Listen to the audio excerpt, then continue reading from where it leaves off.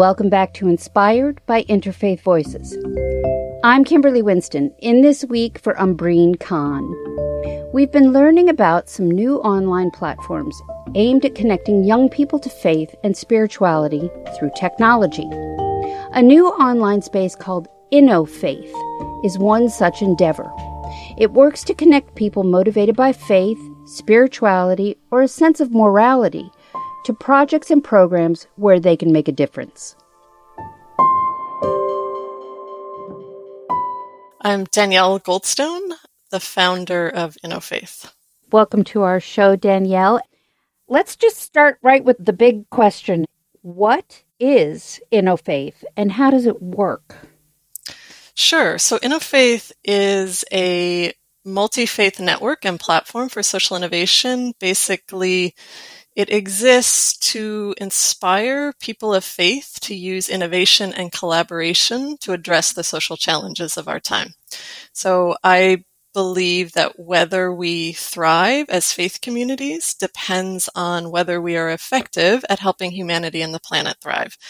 And that when we pair the ingenuity of social innovation with the sacred wisdom of our many faith traditions, that we can be better at building a more just, equitable, and peaceful world. Indeed, that might be the only way that we can. And so we curate content, connections, and interfaith collaborations for social impact. We connect people with each other, especially across faith traditions. And we also try to build bridges between the work of secular organizations in this social innovation space and the world of faith-based social change. At a time when more and more people are turned off by organized religion, tell me why you see faith and innovation as partners. You know, I spent my career in this field of social innovation, social entrepreneurship. I've had the privilege to travel the world and meet with people coming up with creative approaches to address systemic problems in their communities and their countries. And I noticed that faith communities were rarely at those tables. I feel like there's so much that faith communities have to offer to the conversation. And yet we're not really in the game.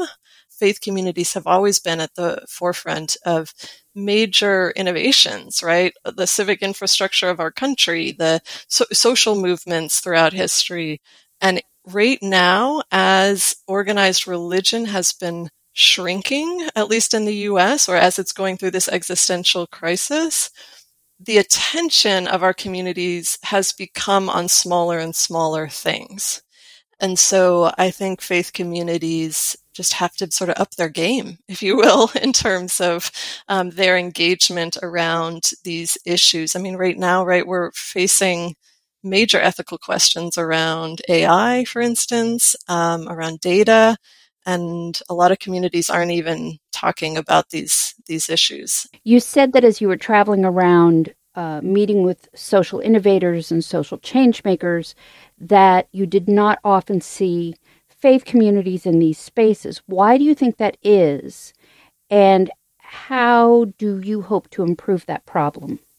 Yeah. So Greg Jones, who is currently the president of Belmont University, he tells this story that I think kind of illustrates that, which is he was very good friends with Greg Dees, who was a professor in the business school at Duke, but he is sort of considered the kind of grandfather of the academic study of social entrepreneurship. And Dean Jones was having a conversation with Professor Dees, where Professor Dees asked him what happened to the church.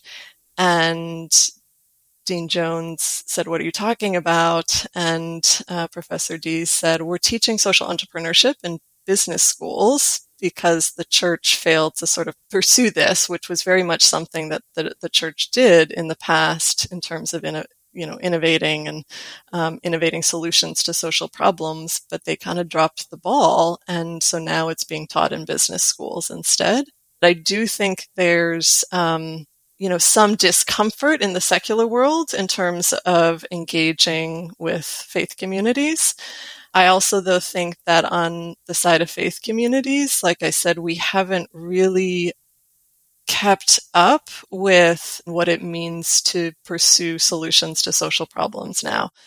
this isn't to say, there's so many faith communities doing amazing social change work, social innovation. It is happening. What InnoFaith is trying to do is basically engage people in communities of faith in this conversation, to say, hey, if you're interested in solving homelessness in your community, there are so many ideas out there that for really tackling this problem. So there's a amazing individual, Roseanne Haggerty. Roseanne Haggerty runs Community Solutions.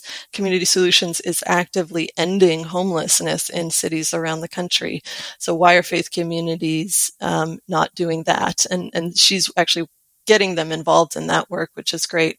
So we're trying to basically build those bridges, right? Where great idea, something of interest to faith communities, how do we connect them and support that to happen? Tell me about Tamika Washington and her Vacation Interfaith School. Yeah, so Tamika, she, in her community of Bowie, Maryland, started this Interfaith Coalition of Bowie, wanting to build bridges and connections in her community. And one of the ideas that she had and piloted last summer was this Vacation Interfaith School. So taking obviously the concept of the Vacation Bible School, but doing it in an interfaith way. And so she had children participating from different traditions in this camp for a week, basically, where they got to visit the mosque and the synagogue and the church and sort of see and be there in a way. She'll tell this that they could just explore. So often kids are in houses of worship and they're told to be quiet and to sit still. And so I love that Tamika talks about just letting them go and see and explore and ask questions and all of that. So she created that camp, and then has been just looking for kind of, sort of programming and participants to join, congregations to join that. Wow. And tell me about John Adam Ross. John co-founded this amazing organization called the Inheritance Project, which basically works in communities to build collaborative theater projects. And they do it often using religious texts, but they bring people together from different faith traditions to basically build a shared narrative. They design a play with the community, and it is some really powerful work that builds connections that otherwise I think wouldn't happen. It gets people reflecting on shared values and shared story.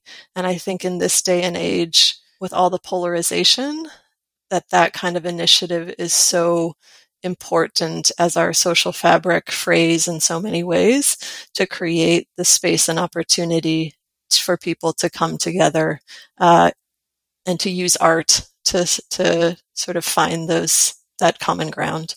Tell me about the moment you said, hey, I have an idea for InnoFaith. So I had this experience of being part of a faith group here in DC that does really great work on various local issues. And for a set of reasons, I had been involved in the meetings kind of in the early 2000s of this group, and then in more recent years. And as I sat in these meetings 20 years later, I was kind of struck by the fact that we were having the same conversations that we had been having 20 years ago, which I always say social change takes time. But what I wondered was whether we were being successful in transforming kind of root causes of some of these problems, or whether we were just in this kind of power battle that sometimes we won and sometimes we lost with with policymakers and politicians, and the folks, leading our city. And I remember being at an event where the pastor closed it out by saying, it has always been a struggle. It will always be a struggle. And I thought, yes, we are people of struggle, and we are also people of creation. Rumi said, "Stop acting so small. You are the universe in ecstatic motion." And another Sufi mystic, Hafiz, said, "All the talents of God are within you." And I love those two quotes because basically we have the power not just to hold our politicians accountable, which we need to do, that's how democracy works, but to also ourselves build new things, new frameworks, new ways of being in community with each other. The psychologist Rollo May wrote once that whereas moral courage is the righting of wrongs, creative courage, in contrast, is the discovering of new forms, new symbols, new patterns on which a new society can be built. And so InnoFaith really came kind of out of that sort of moment of like, we're fighting against a lot of things. What exactly are we, building toward? And if all our focus goes to what we're fighting against, then we can forget what we're building toward. Now, you said that your own inspiration for creating social impact and social innovation came out of your own personal faith. Tell me how your Catholicism inspired what eventually became InnoFaith. I grew up in the Catholic Church, and my mom basically told my sister and me that after we were confirmed in the church, we could do what we wanted. And we were both like, thank God we don't have to go to church anymore. But then I had developed some friendships in middle school and into high school with some folks that went to this non-denominational evangelical youth group. And I have to say the evangelicals do youth work a whole lot better than the Catholics do. And I got sort of sucked into that world. It was very just welcoming and dynamic. My best friends in the world are still from that church group. And it was where I started going on kind of mission trips, which I think is kind of one of the outdated sort of models. But the benefit of it personally was the sort of exposure. Since then, I've known that this is something linked to my faith, that there are these problems in the world that I need to do something about. So that started me on that journey. And so through college, I stayed involved in the Catholic Church and a Protestant youth group. And so those continue to be two parts of my world. And so I think the sort of instinct toward bridge building kind of started there and also across faiths. At some point I just sort of settled back into Catholicism for a variety of reasons after college. And one of the most powerful aspects, I think, of the Catholic Church that is not well known is Catholic social teaching. All of our faith traditions have these principles and ideas that we don't even maybe talk about that much, but it is so valuable, and I think we need to lift that up more. I was also interested to see that your definition of interfaith includes people of no faith. I think any good interfaith work involves people of any beliefs, which includes not affiliating with a faith tradition, includes not having specific religious or spiritual beliefs. We live in a pluralist society, and I think our only future is if we actually work together to address the common good. And so I don't know how to do that without inviting everybody in. So I think of InnoFaith as being for people that want to use the wisdom and assets of faith traditions and faith itself for social impact. So that's what we're trying to build, but it has to involve all of us, right? I don't know how we build a better world, how we build more justice and equity and peace without inviting everybody in.